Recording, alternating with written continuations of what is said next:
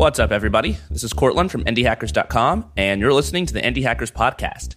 On this show, I talk to the founders of profitable internet businesses, and I try to get a sense of what it's like to be in their shoes. How did they get to where they are today? How do they make decisions both at their companies and in their personal lives? And what exactly makes their businesses tick? And the goal here, as always, is so that the rest of us can learn from their examples and go on to build our own profitable internet businesses. Today, I'm talking to Danielle Johnson. Danielle, welcome to the show. Hey, thanks so much for having me. You are the founder of a company called Leave Me Alone, which has to be my favorite name for a product ever. I just want to say it over and over again. Leave Me Alone. What does Leave Me Alone do exactly? So Leave Me Alone is a service that makes it easy to unsubscribe from unwanted emails. So it's super easy. You just sign up, connect all of your email accounts. We show you a list of all the subscription emails, so like mailing lists and newsletters that you've received, and then you can just click a button and unsubscribe from them all. Very cool. Sounds super useful. Your Indie Hackers product page says that you're making $1,700 a month in revenue. Is that accurate? I think the Stripe verified revenue on Indie Hackers is the last 30 days rolling. So yeah, it is accurate. But before about last week, we had a huge spike because we were featured in Lifehacker and also recommended in a newsletter with 28,000 subscribers. So that gave us like a huge boost. So before that, it was about 500 a month, and we were kind of slowly growing that. But yeah, last month and then a product hunt launch yesterday kind of, I guess, inflated that. But let's hope it stays. Let's hope it stays. Yeah, let's hope it stays. That's a lot. That's a lot of things to happen in basically just the last few weeks. Let's go in reverse order. Let's talk about your product hunt launch yesterday. You were number 2 at the top of Product Hunt. You had 100 comments, a lot of love for you in the comments. How do you get to number 2 on Product Hunt? So this is our version 2 launch. We actually launched version 1 back in January. That was a really, really big launch. We actually ended up number 1 of the day and of the week, which was completely insane. And yesterday was, we were number 2, but I'm like, that's totally fine because we did a whole thing around the launch where we actually live streamed the whole day and had a load of sessions and interviews with other indie hackers and founders, other nomads from around the world, and made it more of a kind of event than, I guess, a focus on our launch.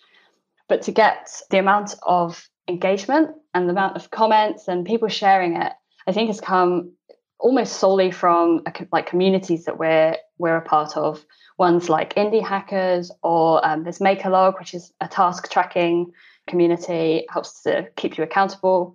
Women Make, which is a super safe space, like a Telegram group and a forum for women in tech. Support each other when there's like launches and milestones and feedback and things like that. So that really helps. And some people have a lot of followers on Twitter. So if they're kind enough to retweet or to share something, then it can really, really help. Yeah, it's a crazy amount of work that you put in. I could tell just from your icon on Product Hunt, you've got like this cool animation that shows a mailbox being filled up with spam and exploding, and it says 2.0, and it's like just that alone you put a lot of work into. Then you're in the comments responding to almost everybody. And also, like you mentioned, you had this huge live stream today where you're on Twitch interviewing all these founders and just talking about different things. How did the launch go in terms of what you expected and what you hoped? I tried really hard not to have high expectations because of the success of the first one and how well we've been doing with the Lifehacker feature and people recommending it in basically the last couple of weeks. I tried not to set it too high and be like, okay, we're going to have to get number 1 or it doesn't mean anything. And that's a really important kind of side note, that the Product Hunt launch, although it's obviously incredible to get number 1 or number 2 or to rank for the day, it's also not the be all and end all. The launch is great for a little boost, maybe some press or some sort of getting people interested in your product. But if you don't do well on Product Hunt, it doesn't mean that your product's not a success. Product Hunt is a really niche market. There are a lot of makers, a lot of founders, and a lot of other people who will help you and support you and give you comments or feedback and upvotes, but they're not necessarily your target market. I mean, I would say not necessarily. I would say they're definitely mostly not your target market. So that's important to remember, regardless of how successful the launch day was. Yeah, and I can tell you've sort of internalized that by the fact that you've launched twice. Launch is not like this one giant event that you put on a pedestal and you do it once, you can never do it again. It's just like you said, it's like one sort of step in the road. It's one way you're growing your product, and you can actually launch over and over again. So you launched, as you said, Leave Me Alone 2.0 yesterday, but back in, I think, January, you guys launched Leave Me Alone 1.0. We did, yeah. I know some people might feel like version 2, 3, 4 launches might be a bit cheeky. Maybe it's not kind of, it's not a new product, or it's not an official launch. And version 2 was actually, we kind of quietly released that in July. So it wasn't kind of like a big push to version 2 and then we committed and shipped it and then launched like 2 hours later. But I think that it's important that people don't think, oh, okay, we have to build something and then immediately launch it on Product Hunt.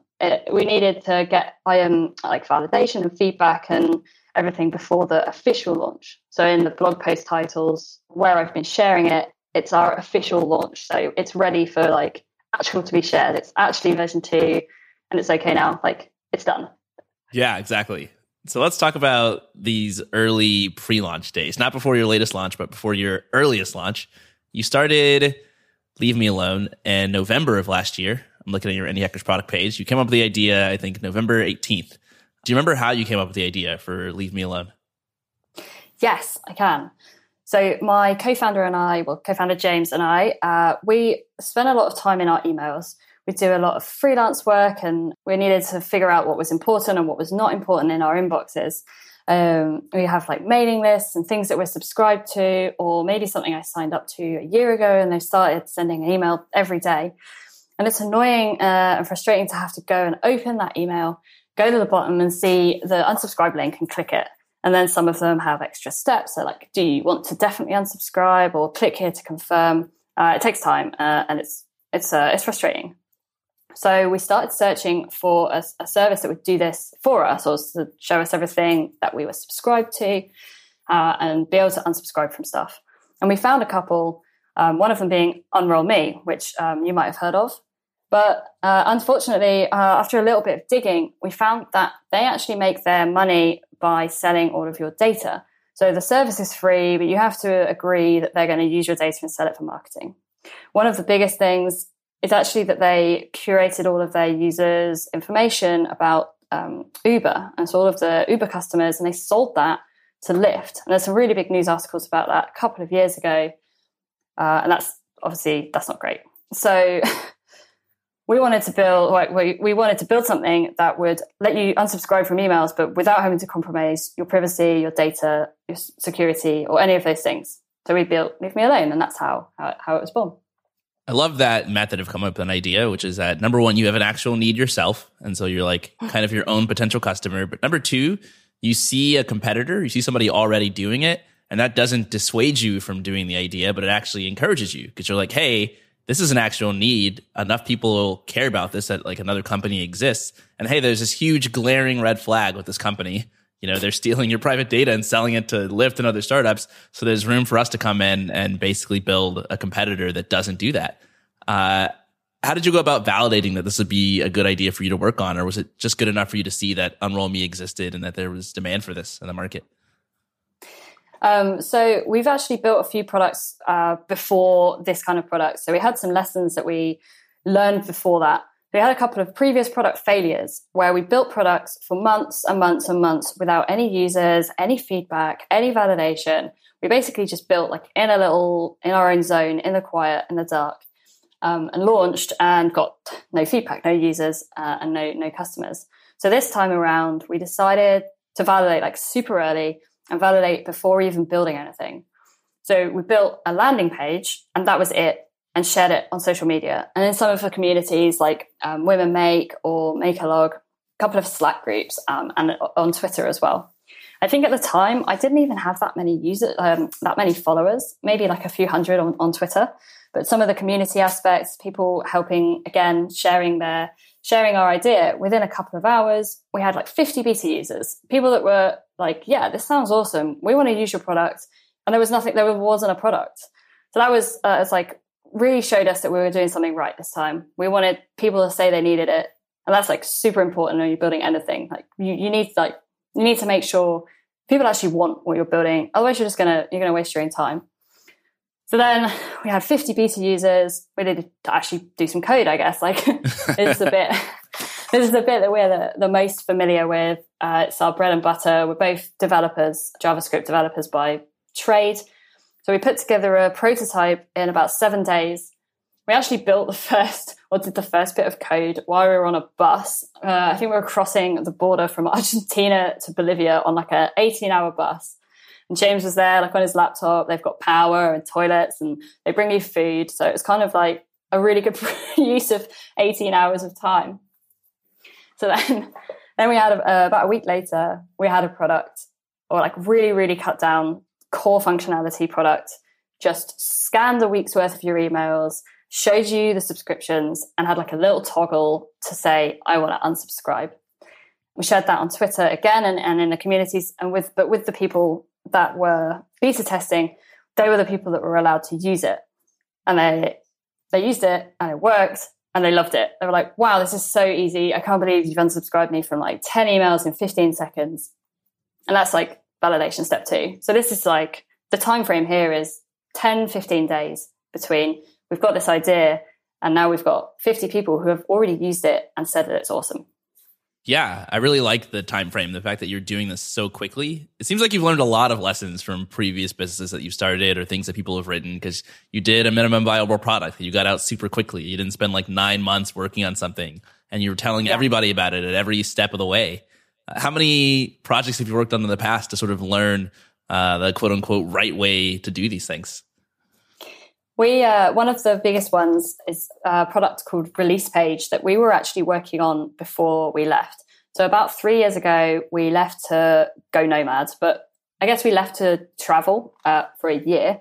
And while we were traveling, we were like, okay, we like this lifestyle. Maybe we can carry on with freelancing and trying to build our own products to earn some money while we're on the road. And that was like nearly 3 years ago now. And one of those products was, like I said, was Release Page. And we built that with absolutely no feedback. And we built it in the dark. And no one really said they wanted to use it. And we kept trying to explain it to people when we met them, other nomads. We were like, this is awesome. This is our idea. And one of the biggest red flags was that we couldn't explain it in not even an elevator pitch. We couldn't even explain it in like a good 10, 15 minute chat. They're like, okay, so what does it do? So that's like, we should have really listened to like the people saying, yeah, I mean, that sounds cool, but I don't really see why I'd use it. And just like, oh, you just don't get it. Or, you know, we'll be able to tell you where you need it, but only after spending a month on the landing page. So that's like so totally backwards. You should be able to be like, hey, I built this thing that lets you unsubscribe from emails. And everyone's like, wow, that's awesome. I love unsubscribing from emails. Well, that sounds useful. And that's one of the big things about Leave Me Alone is that everyone has this thing. Like, it doesn't necessarily have to be tech focused, or there's no real, there's not a niche for it. It's just like everyone has emails. Everyone has too many emails and mailing lists, and they want to unsubscribe from stuff. So you can tell your mom, your grandma, maybe, I mean, it depends how tech savvy your grandma is. You can tell everyone about it. And they're like, yeah, definitely. I know what unsubscribing from emails is. Yeah, that exact experience you had with your previous product is like one of the most common stories ever. It's so hard when you're a founder and you believe in the thing you're building and it just seems to make so much sense to you and you've invested so much time into coding it and creating it. When people don't give you good feedback or they kind of like scrunch their eyes at you and they don't really know what you're talking about, to just sort of dismiss that. Be like, oh, you'll get it. It's going to work anyway. It's because you're in this sort of like reality distortion field of being optimistic as a founder. Yeah, it's really hard to look at yourself and look at your products and be objective about what you're building and whether people need it or want it. And it's not just if people aren't using it. It's just, it can be like you have 1,000 customers, 1,000 signups, but no one's converting to pay. Or, you know, you've got free trials and everyone's like, this is awesome. Can I extend my free trial? Again, they're not really validating that they want it enough to pay for it. And being able to recognize that it's time to say, sunset a project. That's really tough, but if you can do that, it's going to make you better and more objective in the future at looking at what you're doing, and make it faster for you to move on and work on something else that actually might be successful. At what point did you start attempting to charge people who were beta testing Leave Me Alone? Immediately. As soon as it was off of our, we had a staging environment, so like a specific server just for the very first 50 people. And then after that, we put it on a like live environment, and it was payments. So yeah, like the people who were beta testing, they were like makers and indie hackers. So they probably weren't going to pay anyway. They were just helping us iron out some of the technical issues. But yeah, we were like, this time we're not going to say, oh, here, have a coupon, please tell us how it goes. It's like, if people, and the price wasn't high. We didn't really think too hard about the price. We were just like, right, here's a price, let's just do it. It was from like $3 to $8, depending on a time frame that you wanted to search your inbox. And yeah, I mean, $3, it's a coffee, right? So yeah, it's so little. Yeah. And people paid for it. And we got like our first payment, and that was amazing. And then actually some people in the community decided to really, really help us out. So at the time we had a gifts kind of thing, a gift setup. So you could buy scans or Leave Me Alone scans in bulk for your whole company or for your friends or family. And we did like a kind of Christmas theme around this. We're like, oh, Secret Santa, give the gift of a clean inbox, which was really cool. And we had a couple of friends who actually bought scans for their whole company as Secret Santa. Someone, Steph Smith, who I follow on Twitter and have now met in person here in Bali, she bought like 25 of them for her team in TopTal. And that was insane. And people used them, and that was like ultimate validation, right? You know, someone's willing to share your product with their whole team and say, this is awesome, like go and use it. It's such a cool marketing idea to like offer your product as a gift, because people don't really typically think of something like an email unsubscribed, give the gift of a clean inbox. It just stands out. It's a really unique, fun gift to give. I wish I had known about it. The other thing that's cool is you charge right out of the gate. And even though it was only something like $3 to $8, your competition was big and established. UnrollMe has been around for a long time, and they're free. Like, they're not charging anything. What gave you the confidence to be a new entrant into a space and charge more money than the incumbents? I'm not sure if it was confidence or just that we were like, if we don't charge for this, then we can't do it, because we needed to be able to at least have a little bit of money to be able to run the product. So there's two aspects to it. The first thing is obviously we need a little bit of revenue to be able to run the servers and infrastructure, Cloudflare, all those kinds of things. And they're not a lot of money. Like, our expenses are all public on our open page. It's like $150 a month now. But at the beginning, that's a lot of money to be putting into something. And in our previous products, we were putting money into stuff that we weren't using. We had development, staging, and production environments. So 3 different servers for something that people weren't paying for, all these sorts of things. So that's aspect one, which is kind of I guess it's like the boring answer, but we needed some money to run the product.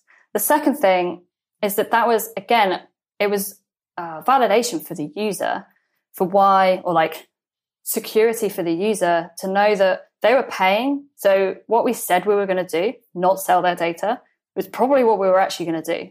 If it was like, hey, we're this tiny little indie made product that also does what UnrollMe does, here you go. They're like, are we really going to give you access to our Gmail inboxes and let you scan all of our emails if you say you're not going to sell it, but like, how do we know? So if they're paying for it, then it's like, that's how they're making their money. So I think that really helps.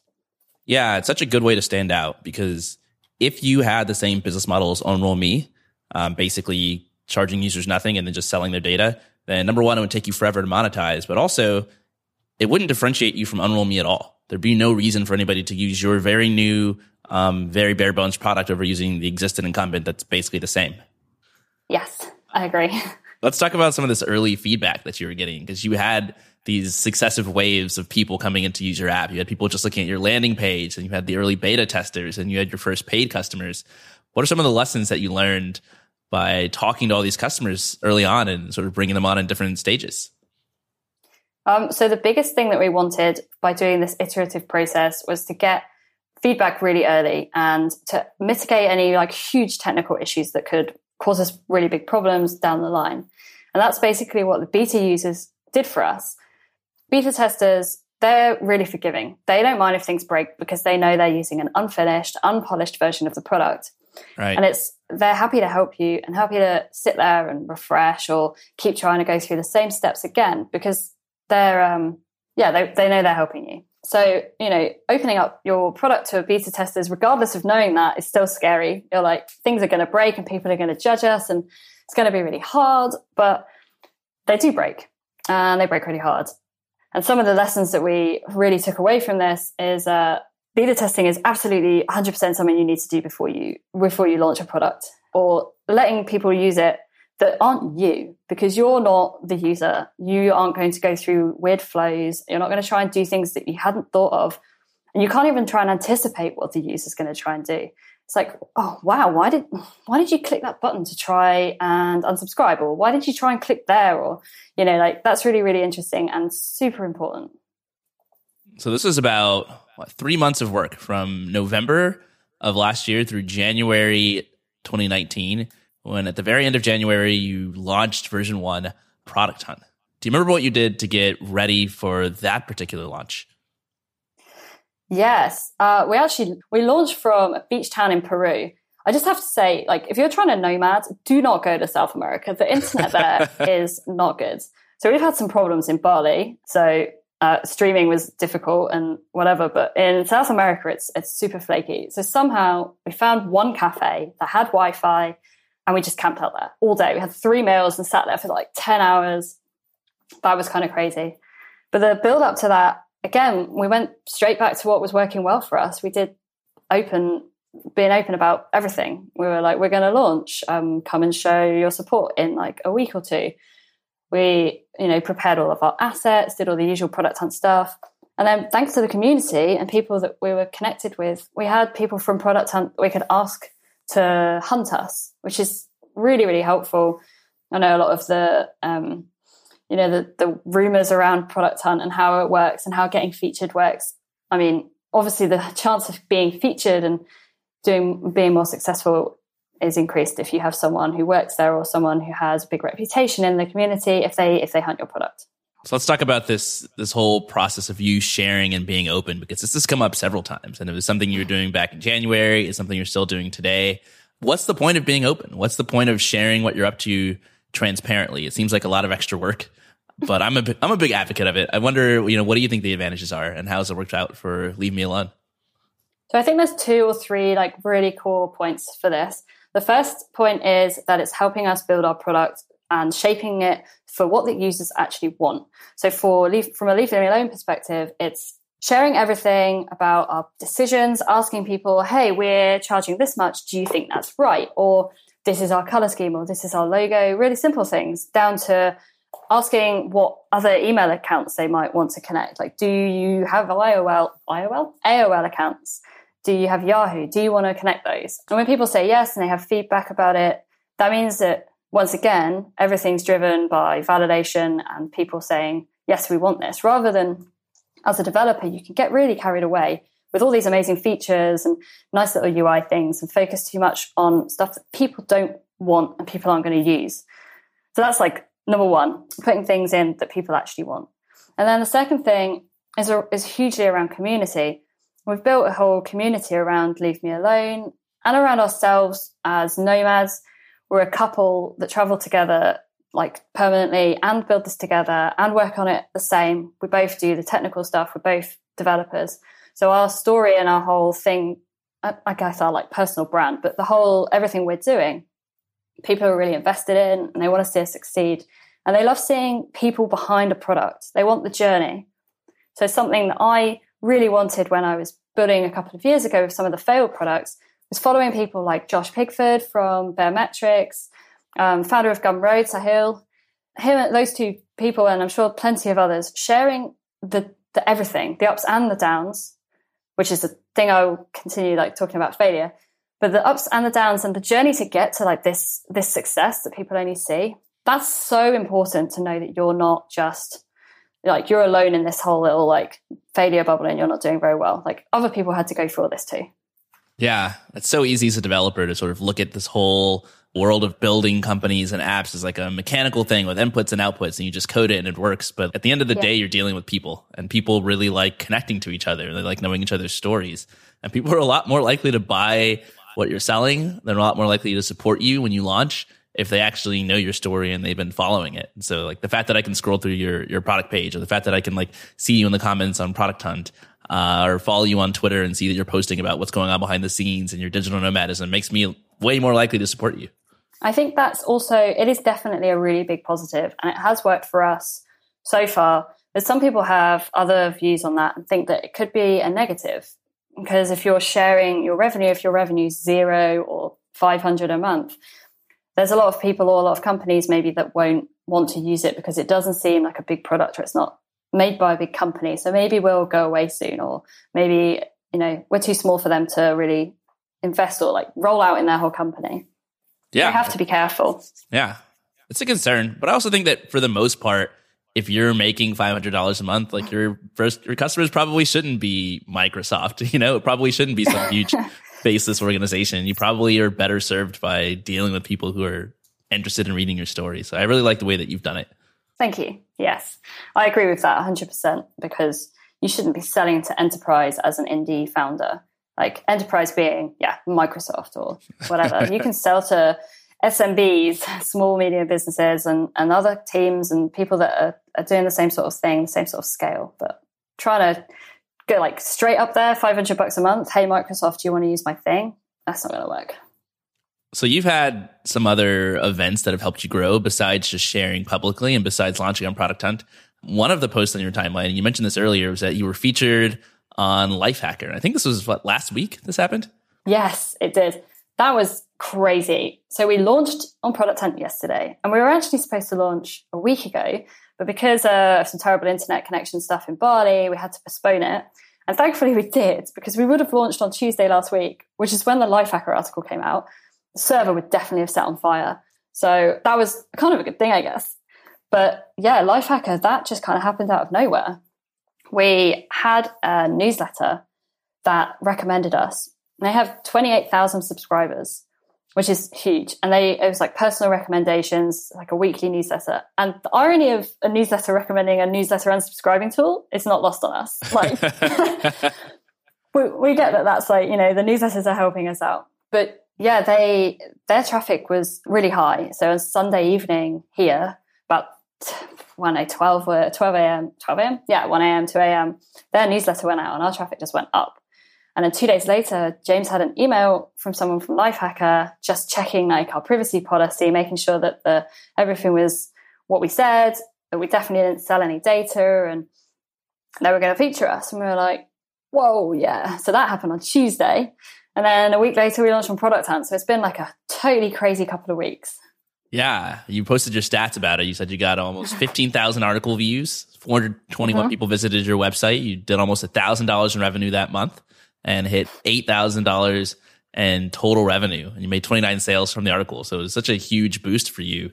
How did you get this to happen? How did you get in the newsletter that recommended you? And what kind of things do you think you were doing that led to that?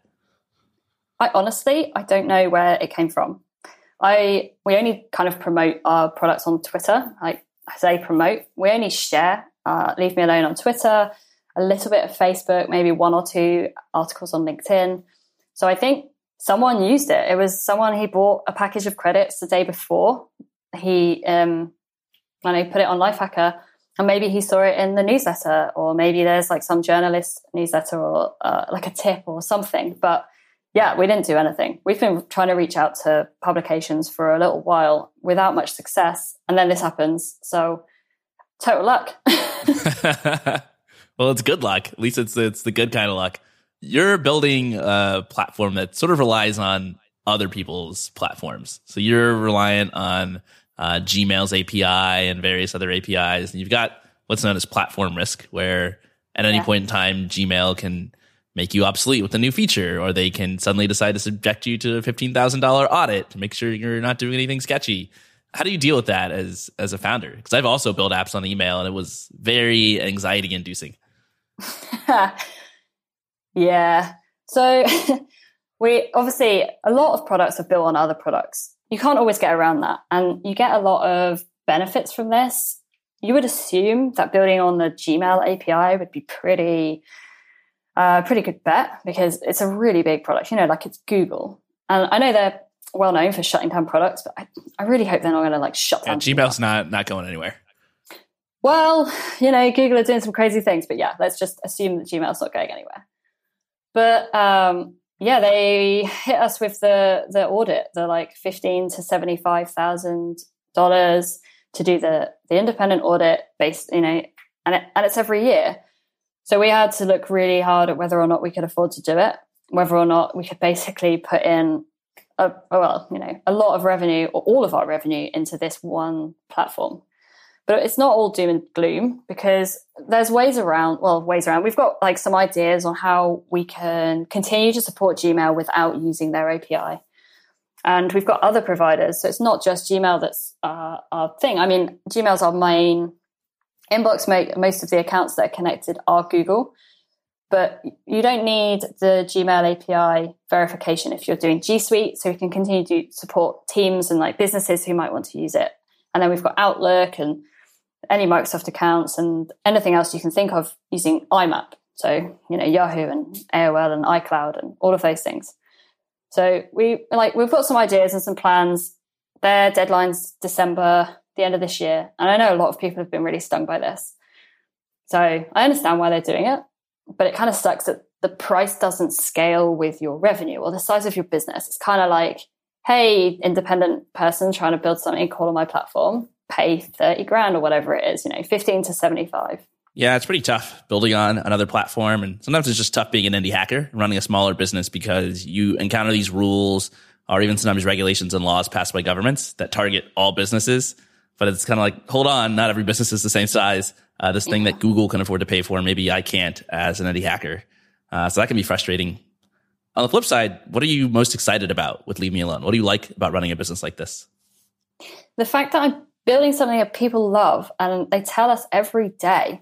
We get messages from people like, oh my God, this is amazing. How have I not found this before? Or, this has changed my life. And we started having tweets right from the beginning that people are saying like, this is awesome. This is so cool. Like James and Danielle have built something. They're like super cool founders. They always reply to the feedback. I love everything that they're doing.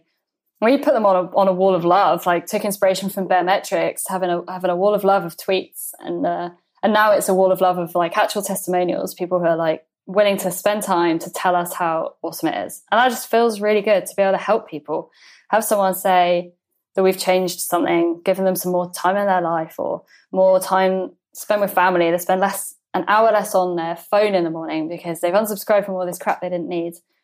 That feels, that's all we really wanted. The money helps pay the bills, but the fact that you're working on something that actually makes a difference and actually helps people, that's it for us. Or for me. Yeah.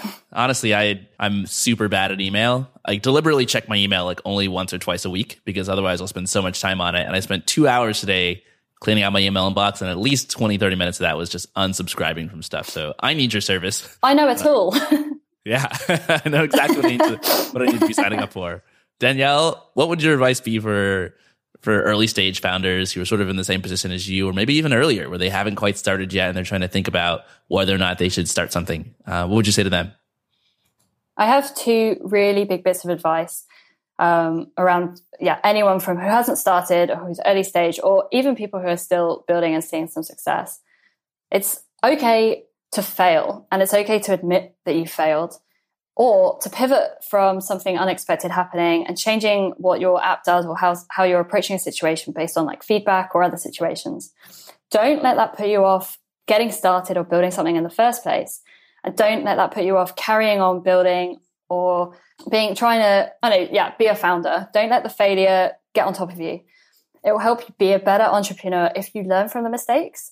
Like failure is really good but only if you learn. So, a lot of people have a lot of failures and they don't talk about them. But talking about failure and where things went wrong is so, so important. Like I said, from other founders like Baremetrics and Gumroad, sharing where things went wrong as well as where things went right is really important to see. And I think as a community, we don't talk about failure enough. We get so many success stories and, positive milestones, positive articles, things that people can just see, like this product growing and growing and growing. It means that you get this sort of this bias and this Instagram kind of view of the world where every single day there's success and happiness, but it's not always like that. And it's so important to share both the good things and the bad things. So I think that's like number one. And then number two is that imposter syndrome is so incredibly real. I have suffered from it for my whole professional life, probably even before that. 2 years ago, I would have been listening to this podcast. I never would have imagined how I would even get on it or do something that other indie hackers would be interested in, or that you would reach out and say, I want to learn stuff from you. And then 1 year ago, I turned down podcast requests because I was too terrified to do them. And now somehow I'm sitting here giving other people advice, and it feels so surreal. But I finally feel like I have some advice and some experience to share. And something that's really helped me in that kind of imposter syndrome journey, like it comes and goes, but is documenting my journey.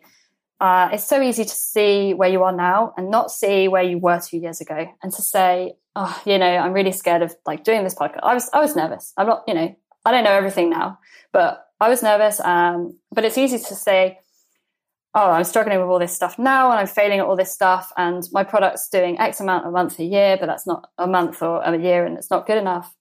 But if you look at where you were 2 years ago, that's really a good comparison and a good way of measuring what you've achieved and how you got there. If you can't do that publicly, do it privately. Like write it down, blog for yourself, or just do some bullet points somewhere and say, yeah, like I just said, 2 years ago, I would never have wanted to go on a podcast. And now I was like, yeah, definitely. That sounds awesome. So to recognize that and recognize the achievement and where I've come is, that's really, really important. I love that advice. It's so true that you really only pay attention to like how you felt a couple weeks ago or a couple days ago. And so much change can happen over the period of a couple of years you just don't appreciate unless you do exactly what you're saying and write it down and make it a point to revisit it. And I love your first piece of advice too, which is that admit to your failures and recognize them and share them, because it's an honest thing to do. And also you learn a lot from your failures if you're really deliberate about learning from them. I think a lot of your story and why you're able to do so many things right early on with Leave Me Alone is because you had done them wrong in the past and you didn't just sort of brush it off and ignore it, but you actually focused on it and asked yourself why it went wrong and course corrected. So Danielle, thank you so much for coming on the show and giving us your advice. Can you let listeners know where they can go to find out more about Leave Me Alone and follow your story? I can. Thank you so much for having me. So you can find me on Twitter. It's at DinkyDanny21. You've got Leave Me Alone is leavemealone.app. Nice and easy. And then you can also see some of our other stuff and some of our remote journey nomad stuff at squarecat.io and the blogs and links to some more stuff around there. All right. Thanks so much, Danielle. Thank you so much for having me. Quick note for listeners. If you're interested in coming onto the podcast like Danielle to have a quick chat with me, go to indiehackers.com/milestones and post a milestone about what you're working on. It can be pretty much anything. People have posted about launching or finding their first customers. They posted about growing their mailing lists or hitting 1,000 followers on Twitter. They posted about getting to $100 or $1,000 or even $100,000 a month in revenue. So the sky is the limit. Whatever it is you're proud of, come celebrate it on indiehackers.com/milestones, and other indie hackers will help you celebrate. We love supporting each other and encouraging each other when we hit these milestones. And what I do at the end of every week is I look at the top milestones posted and I reach out to the people who posted them to invite them to come onto the show for a quick chat. So once again, that's indiehackers.com/milestones. I'm looking forward to seeing what you post.